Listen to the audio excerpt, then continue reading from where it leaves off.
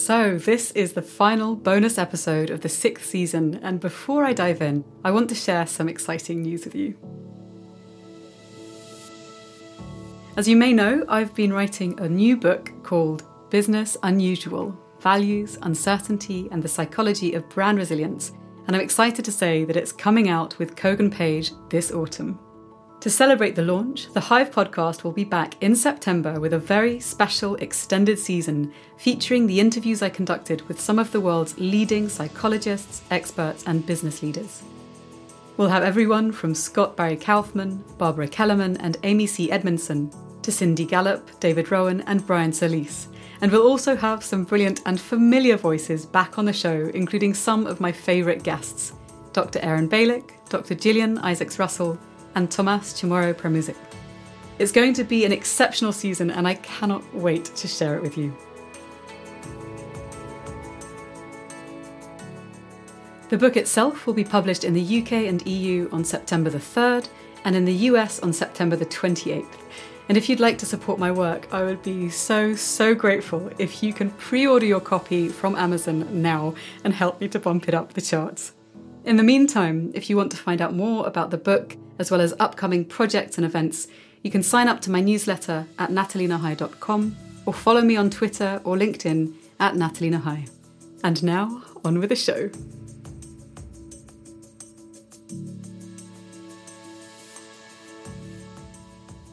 In today's show, I have the pleasure of speaking with Professor Manfred Spitzer, a German psychiatrist, psychologist and neuroscientist whose research and talks have been translated the world over. The medical director of the Psychiatric University Hospital in Ulm, Germany, Professor Spitzer is also the founder of the Transfer Center for Neurosciences and Learning, and he has worked at Heidelberg, Harvard, and the University of Oregon. He has been widely published in neuroscience, learning, and psychiatry, and has authored numerous texts, including 2 books. The first, Digital Dementia: What We and Our Children Are Doing to Our Minds, and the second, Pandemic: What the Crisis Does to Us and What We Do with It, which explores the dramatic effects the virus has had on our lives, both as individuals and as societies. In this conversation, we discuss everything from the perils of digitalising classrooms and the reliance we have on our devices, to exciting new interventions science might offer us as to how we build resilience from the lessons we have learned from this period. This was a fascinating and free-roaming talk, and I really hope you enjoy it.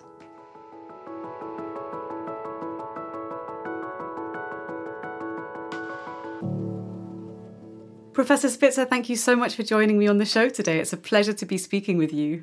Well, it's a pleasure to be with you, at least auditorily. Yes, indeed. So I'd like to start by asking what I invite all my guests to reflect upon. And that is, what do you think is happening in the global human psyche right now, if we use that frame? Well, a lot of things are going on.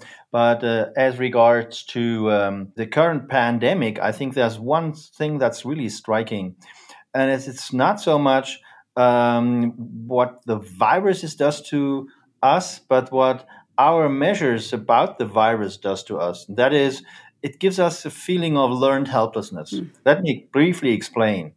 You know, when the first lockdown was and when we started with the pandemic, we thought, okay, we can do something. So even though we didn't have a vaccine or let alone medication, we could do something. So we stayed at home and we had the first lockdown in the first wave, and infection rates went down. So we thought, okay, that's how to deal with this.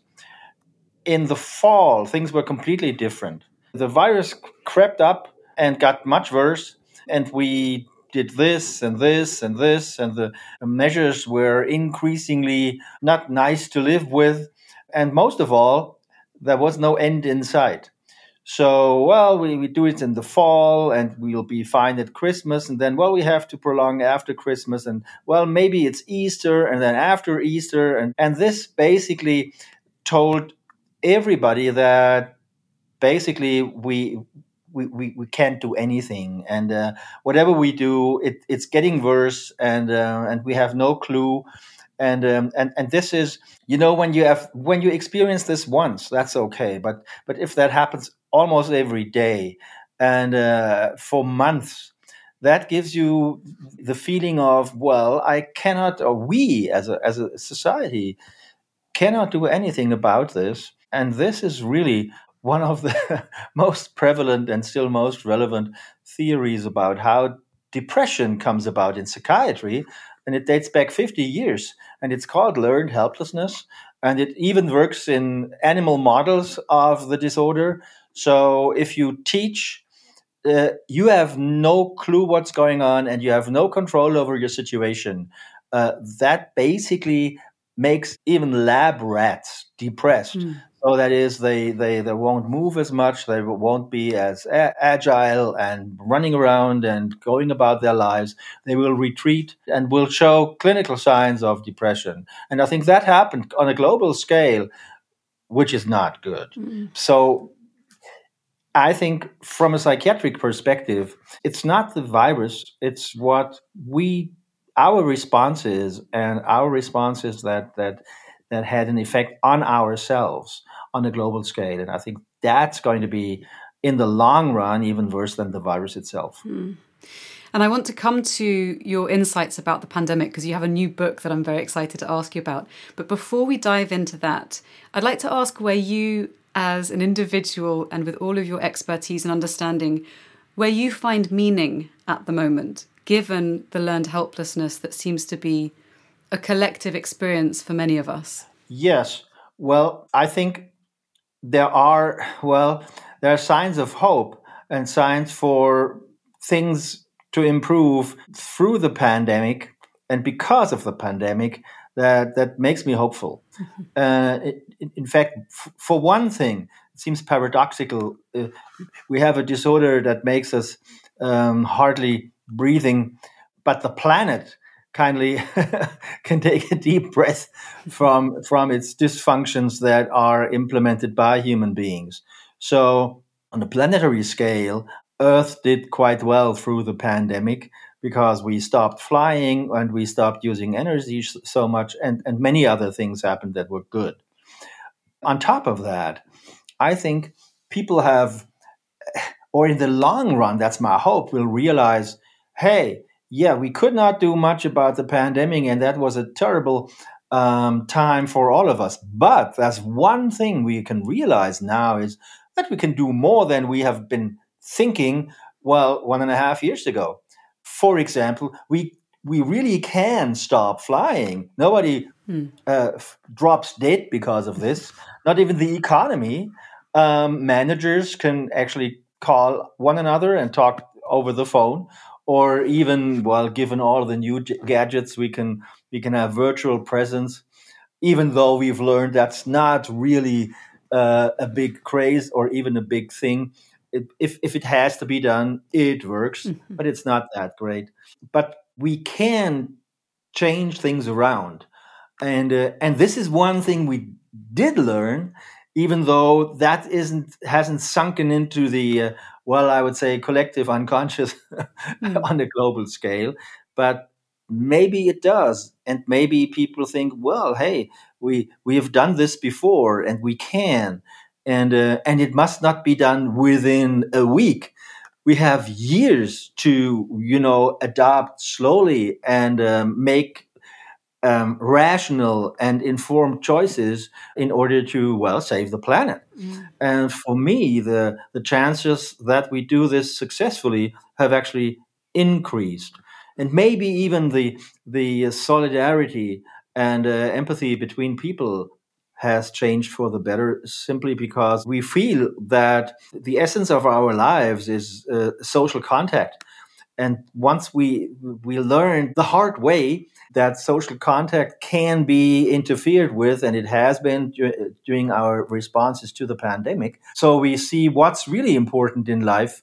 It's not how much we consume, it's how well we spend time with others, and that this is essential for our well-being. And if these ideas hopefully will sink in the long run and will make changes for the better, I think that there is meaning and hope in all the misery that we have gone through. I really love that perspective. And I think you're right. It really has created a moment in which we can reassess what we want for ourselves as individuals and also as a society and also as a species. And Yes. so I want to ask you about your new book that you've published in German, which is called Pandemie, was die Krise mit uns macht und was wir daraus machen. I think I'm saying that correctly. Yes. Which roughly translates as pandemic, what the crisis does to us and what we can do with it. And I love that framing. Can you tell us about the book and some of the conclusions you came to in your research, or some of the questions that you came to? Well, first of all, let me tell you that this book was written during the first wave of the pandemic. Even though people might say, well, I am not an epidemiologist, nor am I a virologist. No, I'm a psychiatrist. So people might think I am the most remote medical specialist that you can have when asking about corona and the pandemic, but not so. If you think about it, psychiatry is a group activity, because no matter what you suffer from in a mental hospital, you are impaired in your social life, which is why everything we do is in a way social. We do sports and arts and crafts and talk therapy, but mainly in groups. So from one day to the next day, that is me and my hospital, we had to reinvent psychiatry in order to keep doing it, to be able to keep doing it. And so that was a lot of effort that went into every detail of what we've done so far. In addition, I've been part of a group who took responsibility to increase the number of emergency care beds at the university, the entire university hospital. So there were wards moved around, and personnel was moved around just to make sure we can increase capacity on the acute side if COVID-19 and the pandemic it causes would increase. And we saw France and Italy hitting their capacity level, and in Germany we were a bit later in the pandemic. So we had these models in our neighborhood. And we thought, oh my God, we must prevent this, and we did. And it was a lot of effort that went into this, and I was part of that too. Wow. And so it was kind of from 6 a.m. till 10 p.m. Corona was on my mind and was on my desk and in my hands, and I had nothing but Corona to deal with. And so I thought, eventually, I have to write up an account of what happens and what are the mental health aspects of this. Also, briefly, what's the pandemic and what's Corona, et cetera, et cetera. So that went into a small book, but it basically captured, first of all, what happened back then. So it's a kind of a time capsule, because it was written during the first wave, and also it contains a lot about the mental health aspects that came into focus later. And by now it is clear we should have had psychiatrists and pediatricians in the scientific advisory boards for the government. We only had epidemiologists and virologists, and they of course had their perspective. But take school closures. 1.6 billion kids on the globe could not go to school, during some for half a year. In Germany, it was a couple of weeks first, and then another half year maybe. So that caused a scar in the development of these 1.6 billion children and adolescents that is going to be there for their entire lifetime. No doubt about that. And if you add up the overweight, the lack of education, the lack of a good meal, 300 million kids didn't have a warm meal a day that they got through the school, and because they didn't have any school. So if you add that all up and think about the long-term effects, they are going to be huge. And they are going to play out during the entire century. If you are a kid in elementary school, you're going to live to the next century. And given we have 79 years to go, and given the life expectancy of children today. So this is going to affect all of us to a much larger extent than is thought about today. And that's all in my book, because that was clear back then as it is clear now. and it becomes a little more thought about now, but now it's too late. We have done the damage, and the scar is there. So I wonder then how you think we could start to work with the trauma that so many people will be carrying with them. Because obviously, if we're ill-equipped to deal with hardship, if we've experienced trauma, it can be hard to deal with future hardships. And with the climate crisis upon us and things unraveling in many different ways, we need people to develop resilience, to be able to cope with the difficulties to come. So what are your thoughts about how we can help people who have experienced hardship and trauma during this time? Well, trauma is one thing, and I think there is actually a great deal of that's going to come about and have manifestations in the future. But it's even a little more subtle. We know that if you have, well, let's say half a school year less of education, that manifests itself through your entire lifetime in a couple of percent less of productivity. And if you multiply that by the billions, then you end up with a huge figure in loss of productivity that you could have had. That's one thing. Wow. The other thing is that 70% of overweight children and adolescents are going to be overweight adults. And a lot of younger people have become obese during the pandemic simply because they didn't go out and didn't move around, etc., as much as they used to do. And this obesity pandemic and the inactivity pandemic that's actually discussed in the literature even before Corona, that is going to have long-term repercussions. Or something that hasn't been discussed at all, at least as I can see, well, in Europe, is the fact that people have used screen media to a much larger extent, in particular young people. In China, a researcher, for example, has studied the effects of the Wuhan lockdown, and he found that in 6 to 8 year olds, during the lockdown, the eyeballs increased in length 3 times as much as they normally do during development. No.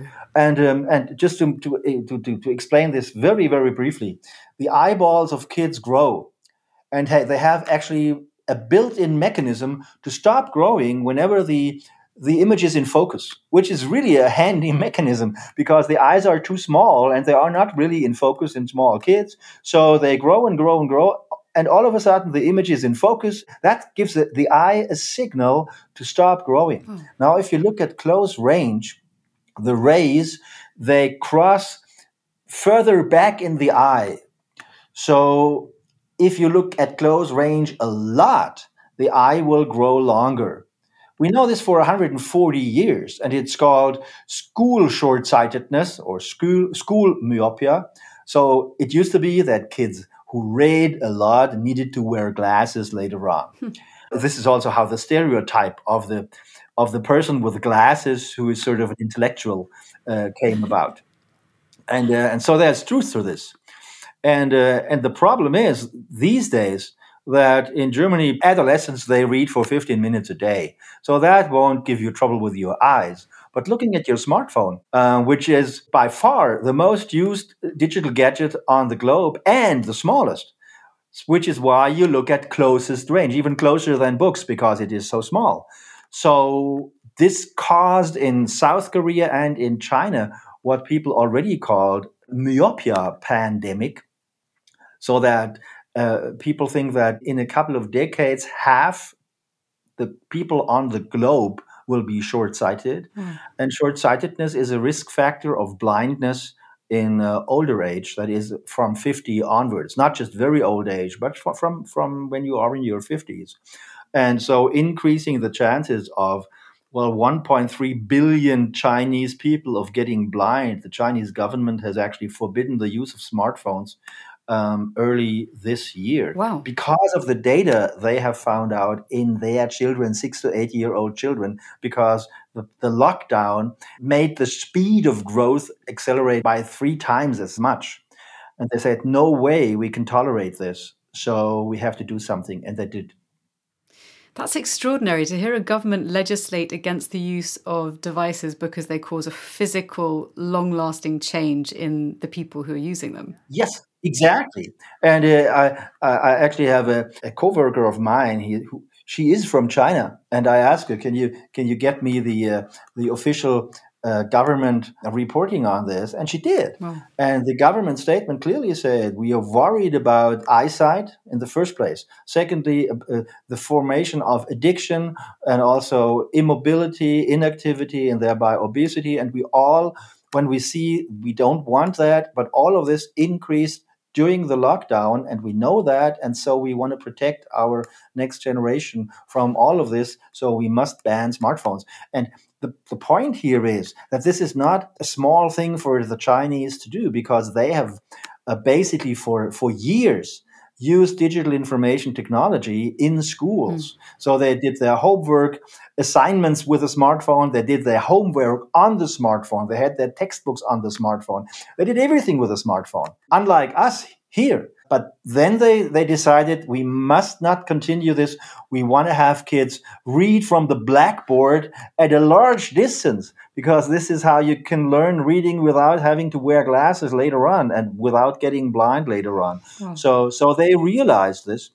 And what really strikes me is we hear nothing about this in the media in all over Europe, even though we have an increasing myopia problem in our young generation. It's normally 1 to 5%. We are now hitting 30 to 40%. Well, South Korea is 95% and China 80%. So what we are getting there, and nothing is done. And friends of mine who are ophthalmologists, they see that and they kind of ring alarm bells, but the sounding hasn't been heard yet. And people just don't want to hear it, because it's so nice to have this little pacifier around for kids and adolescents. Give them the smartphone and they'll be quiet. But it's not a good idea to do that. that's extraordinary. I mean, I wonder, one of the things, with the pandemic, ironically, has been how we have reassessed our relationship with social contact with one another and with technology. So, of course, the amount of people streaming for the first time Netflix shows or subscribing to other channels, digital channels, spiked hugely at the beginning and throughout the pandemic. And now, of course, a lot of people are just desperate to be with their friends, physically present with one another, and to get away from their smartphones and to be able to gather. And there's a discussion around the quality of time, the importance of touch, of being in a multisensory environment, of being able to travel physically through space to get to a meeting, all of these different things which seem very connected. It speaks to me of the fact that we have evolved in relationship with our living environment, and that when we're cut off from it, we end up suffering in all manner of ways, from mental health, emotional health to physical health. Do you think there is a greater acknowledgement starting to happen in the scientific community about this connection, about connection with each other and the natural world, and how important it is that we re-establish that going forward? Well, probably not in the scientific community as it has always been on the radar screen of scientists. So I think it's not a problem of the scientific community not having noticed the detrimental effects of no contact or the beneficial effects of nature. In fact, I'm working on a book about the beneficial effects of nature on health, mental health, education, and even social behavior. And what came out in the last decade on this topic is really astonishing. And if people only knew how big the effects are, they would rush out and go into the woods, because it's such a great thing to improve your mental life and mental health and well-being. So it has been on the radar screen. But I think in terms of the general public and the awareness, that hasn't been sunken in. And I think it has during the pandemic. So people are now more aware than they used to be on the importance of real context, on real experiences, and you just can't replace reality with virtual reality. It doesn't work. And in particular, it doesn't work with people. So there's nothing in comparison to the real presence of real people talking to one another. And this has really sunken in. And I think the consequences will hopefully be such that we will estimate this more highly and will place more empathy within the time frame we have when we are with other people, because we have realized this is really important. And I think one of the things that's very exciting that I know is cropping up in cities around the world. So where I live in Barcelona, this has been discussed a lot. Also, I know that in Oxford Circus in London, there's discussions about this too. Greening cities, making whole areas pedestrianised and planting more trees, more plants, creating more shade, obviously connecting to unpredictable and rising temperatures. All of these things, it seems now, are becoming more possible because of the pause that you mentioned the pandemic has created for us. So I think it seems to me that there is cause for optimism in the lessons that hopefully we've learnt through this period to be able to create something which is more supportive of mental health and social health. Absolutely. And let me add, since you mentioned this, I think it is in particular the nature within cities that can be improved, and it's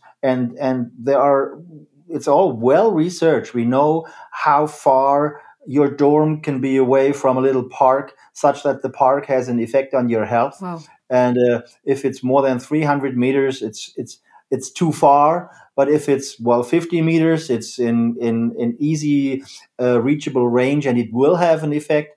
It's actually a dose-dependent effect, etc. And we do know that the park-like scenery is better than a complete wild scenery. So if the lawn is mowed and if there are here and there is a tree, then we have kind of a space to overlook, which is what we love as human beings.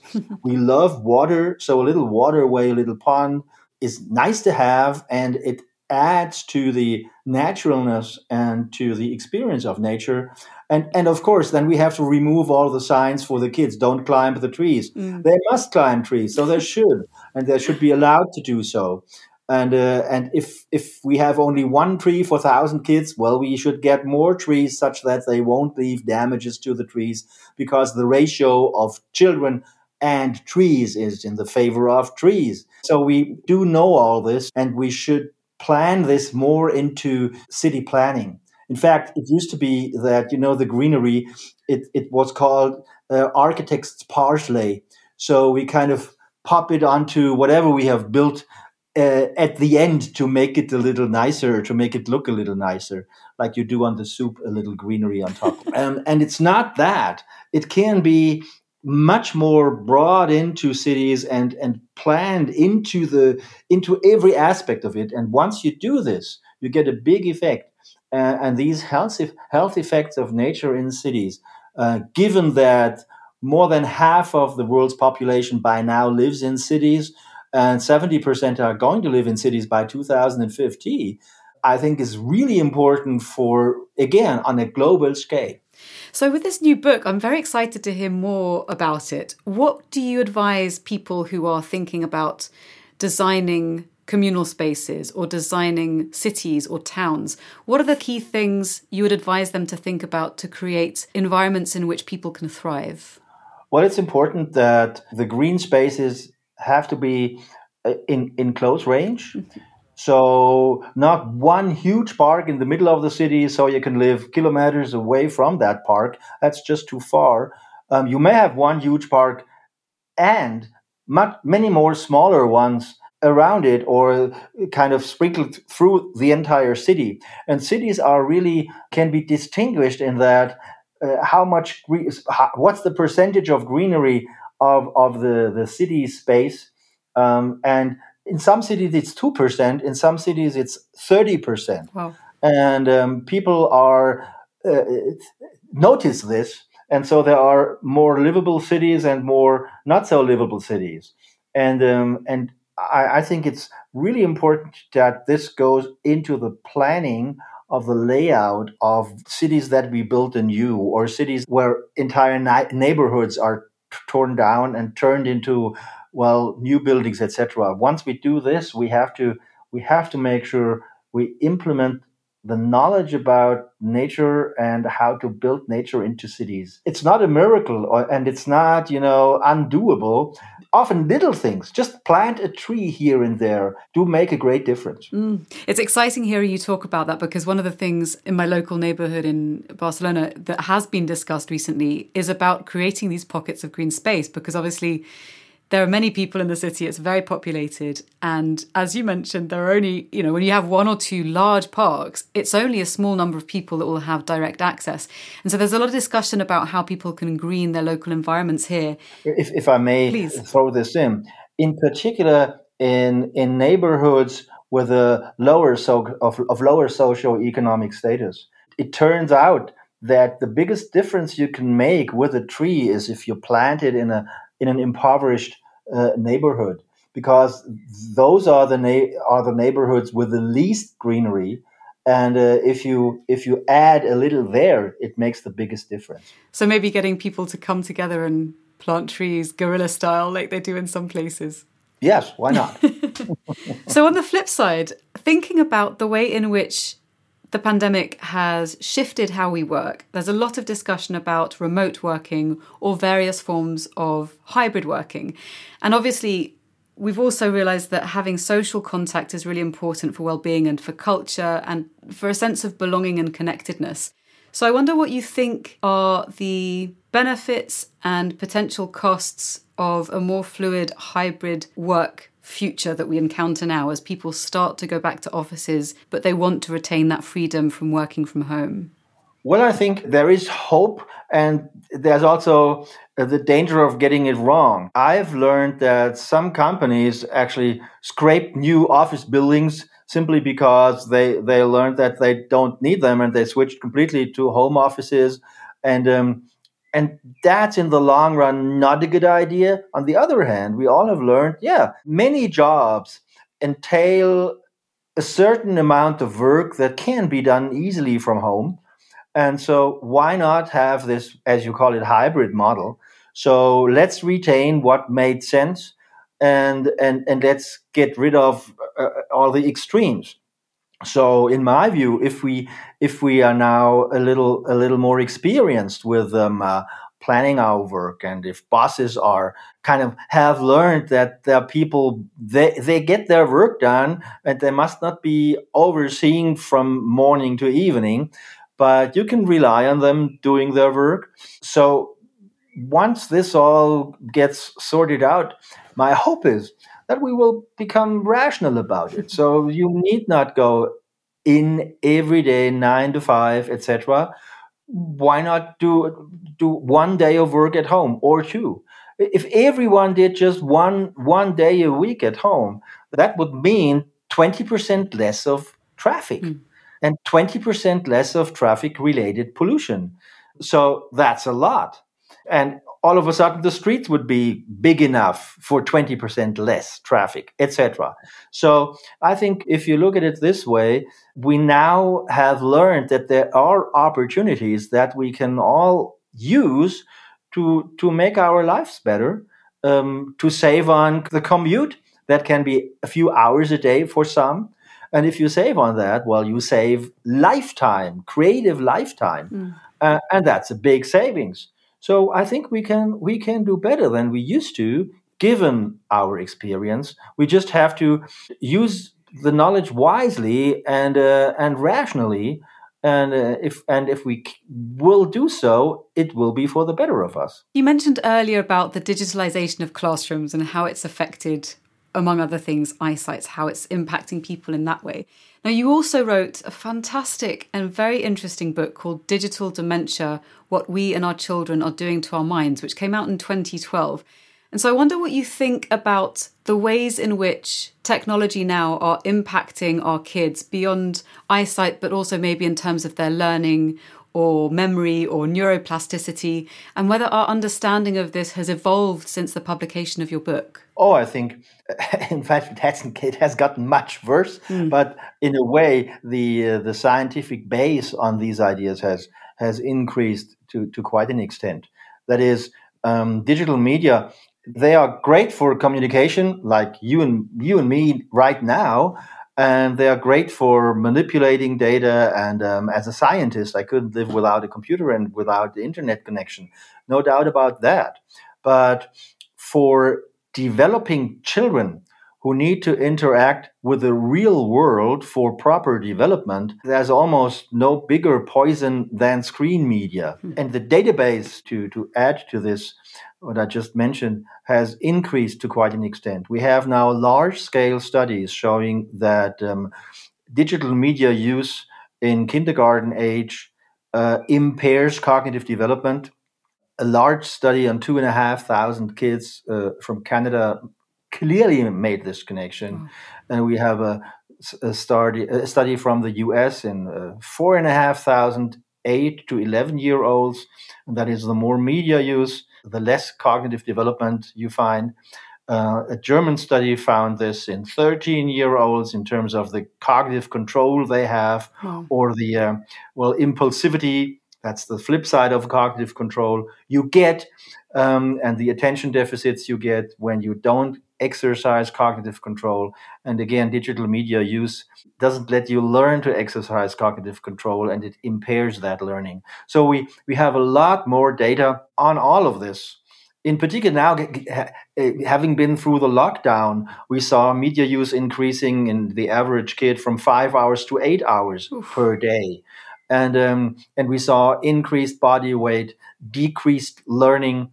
In fact, a number of studies by now have shown that kids learned next to nothing when they had a distance lessons, that is, lessons by computer. And so, given all that, I think we must realize that the best way to teach a kid is to have a teacher. And as long as we have school time out, because there is no teacher, for the lack of a teacher being present at school, as long as we have that, we must invest in more teachers and not invest in more digital information technology. In fact, if one thing became clear during the pandemic, then it is that screens and speakers are not the best teaching devices. A teacher is, and a class is, and that everybody has learned. In fact, to the extent that school kids were those who lamented most that they want to go back to school, please, because they don't learn anything and they realize that's not good for them. So it's the kids themselves and the adolescents who say, we want school, and we want real school and not digital school. So I think this, again, is a hopeful sign, in my view, that people in the end realize you can use digital media for certain things, but to think you can replace a teacher with a screen is nonsense. And the dystopia that I imagine is, realized in some states in the US, where they even have digitized kindergarten. So this is a kindergarten for the poor, where you don't need a human being and don't have to pay a human being to be present when there is a kid there. And this is the worst thing that can happen to a kid. So we don't want a two-class society where the rich can afford teachers and the poor spend their time with computers. And this is the dystopia that I always had in my mind when I wrote up against all these developments. And I think we came pretty close. But now, given the experience during the pandemic, most people have realized the importance of teachers. It's funny you mentioned that, because as I've mentioned before on the show and other conversations, both my parents were teachers. They're both retired now. And there is so much value and richness in having good teachers that you can connect with. And as a child, if you were lucky enough to go to a school and you had even just one great teacher, that single individual can change the trajectory of one's life. Like, yes. I have had a handful of amazing teachers who still I carry with me in my mind and in my heart because of the impact they had on me. Oh, yes. Yeah, so to deprive people of that, or to not invest in people in that way, I think is just extraordinary. It can have such a huge impact. Yes, and in fact, I mean, the digitization of education, it was implied when we had that, and we still have that you only need the good programming and the best software, etc., and you can get rid of teachers. And we've all learned the hard way that this is simply not true. I don't even need a Hattie study to show that the teacher is the most important thing in a school. And the most important feature of schools are people interacting. And yes, there can be helpful things like books and other media. And they are helpful, yes. But just to talk book for one sentence, a book is better than an internet connection, because the internet gives you all sorts of things, nonsense and bits and pieces of knowledge and wisdom and facts and non-facts at the same time, and it doesn't discriminate. And there's no way of general knowledge how to distinguish the facts from the myths and the non-facts, because there's only existing knowledge. The more you know, the better you can detect fake news. And there is no general fake news detection capability that you could learn in order to be a general fake news detector. It's just not such a thing. Fake news don't have a special look or feel or whatever. They just are not true. And in order to know what's true or not, you just need to know a lot.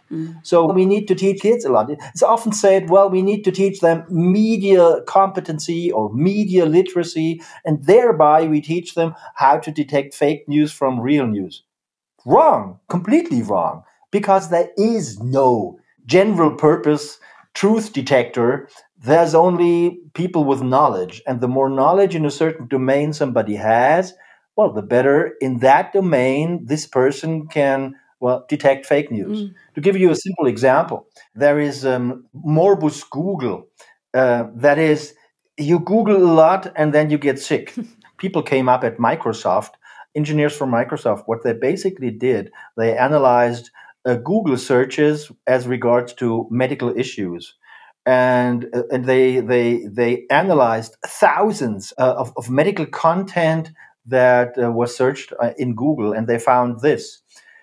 A standard search starts with, chest pain or headache or twitches, and ends up with heart attack, brain tumor, and ALS, which is a deadly neurological disorder where you die within 1.5 years or so. So people learn this and they get really upset, and they continue searching. And the more they search, the more they get stuck into, these very grave disorders. So you start with headache and you end with brain tumor after, on average, 90 minutes. Wow. So the search basically fails. And next day, you often do again a search, which fails again. Then you consult a doctor who tells you, don't worry, it's just too much or too little caffeine. This is the major cause of headaches. A brain tumor is one of 55,000 people with headaches has a brain tumor. So that puts things into perspective. But people who don't know medicine don't know this. So they can't just discriminate and can't use Google for medical advice.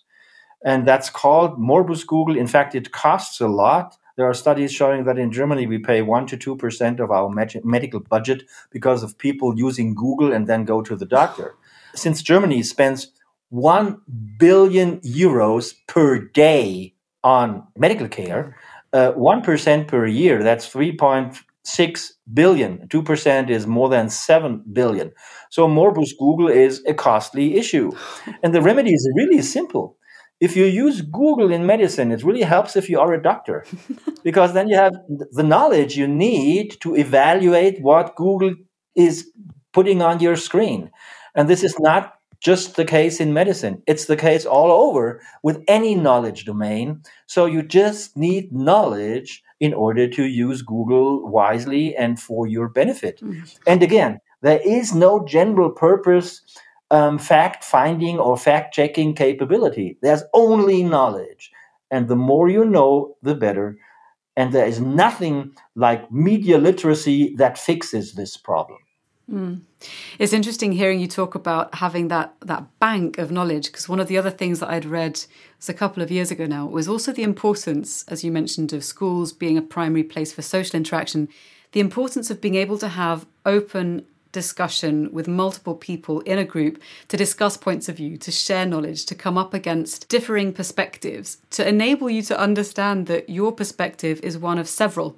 And so it breaks open that bubble and it makes people more able to I guess, be cognitively flexible and not to become so entrenched in narrower and narrower lines of thinking. And so I wonder also if that plays a role if we're thinking about future resilience, not just about knowledge, which is so important, but also about being able to have social interactions which are generative, which bring people together to discuss these things and to be in belonging. Absolutely, as long as it's real social interaction.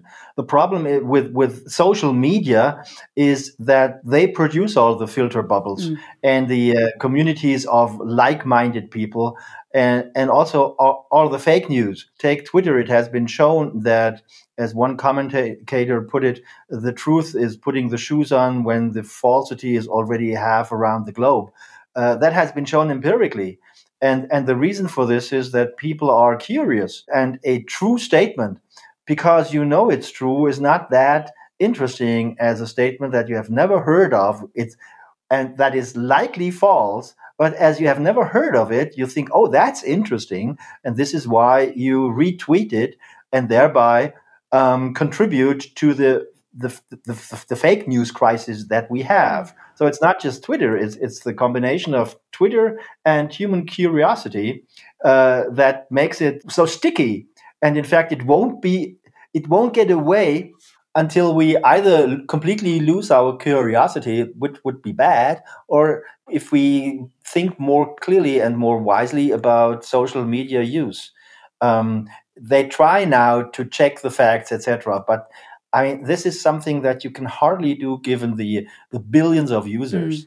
So, in my view, as long as what you said about sharing, social interacting, and putting things into perspective, putting yourself into one another's shoes and look from their perspective, that's all great. As long as you do this with the others present.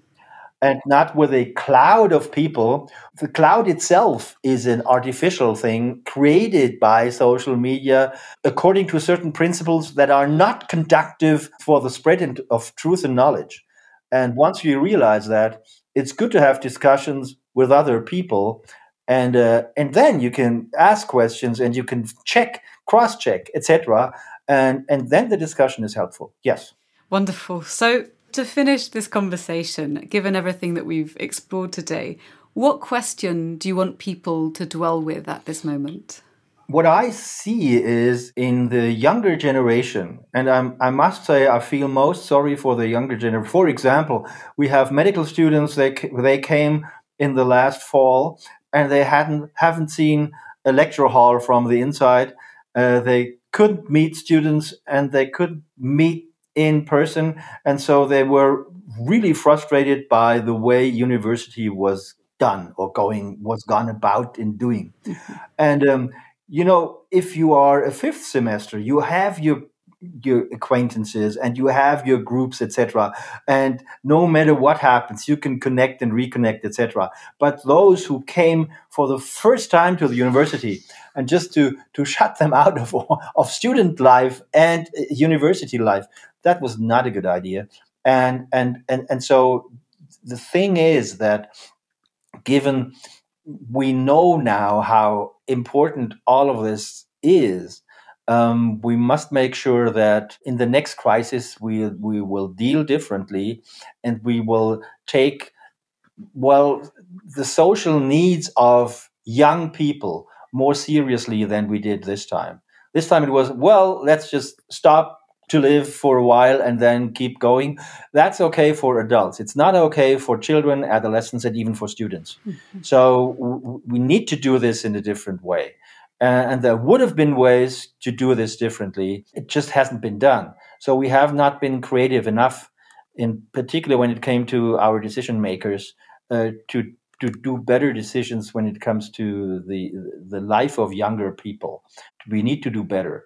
So given that, I think the most important thing is that those who are now most, in danger through the pandemic and the lockdown, and that is the younger people, that they, as fast as possible, get a clear idea, what's my place in life? What can I really do to improve my life and society in general?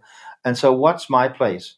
And to find out You need a lot of interaction. You need to go out. You need to have real life, and everybody should be helped to be able to get into a situation where he or she can interact with real people.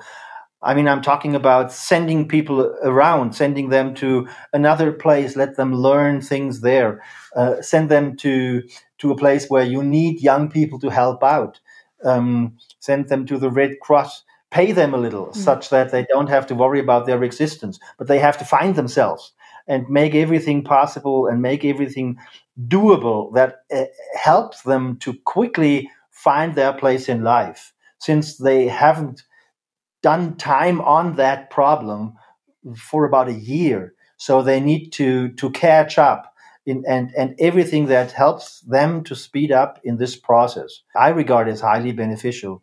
So we should invent very quickly projects to make that happen.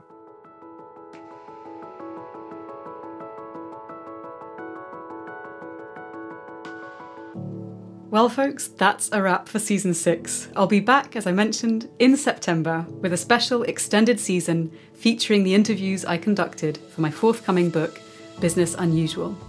Until then, if you want to find out more, you can sign up to my newsletter at natalienahai.com or follow me on Twitter or LinkedIn at natalienahai.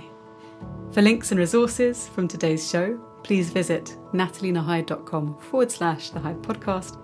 And as always, my thanks to Caro C for producing, my thanks to you for listening, and I look forward to sharing more with you in September.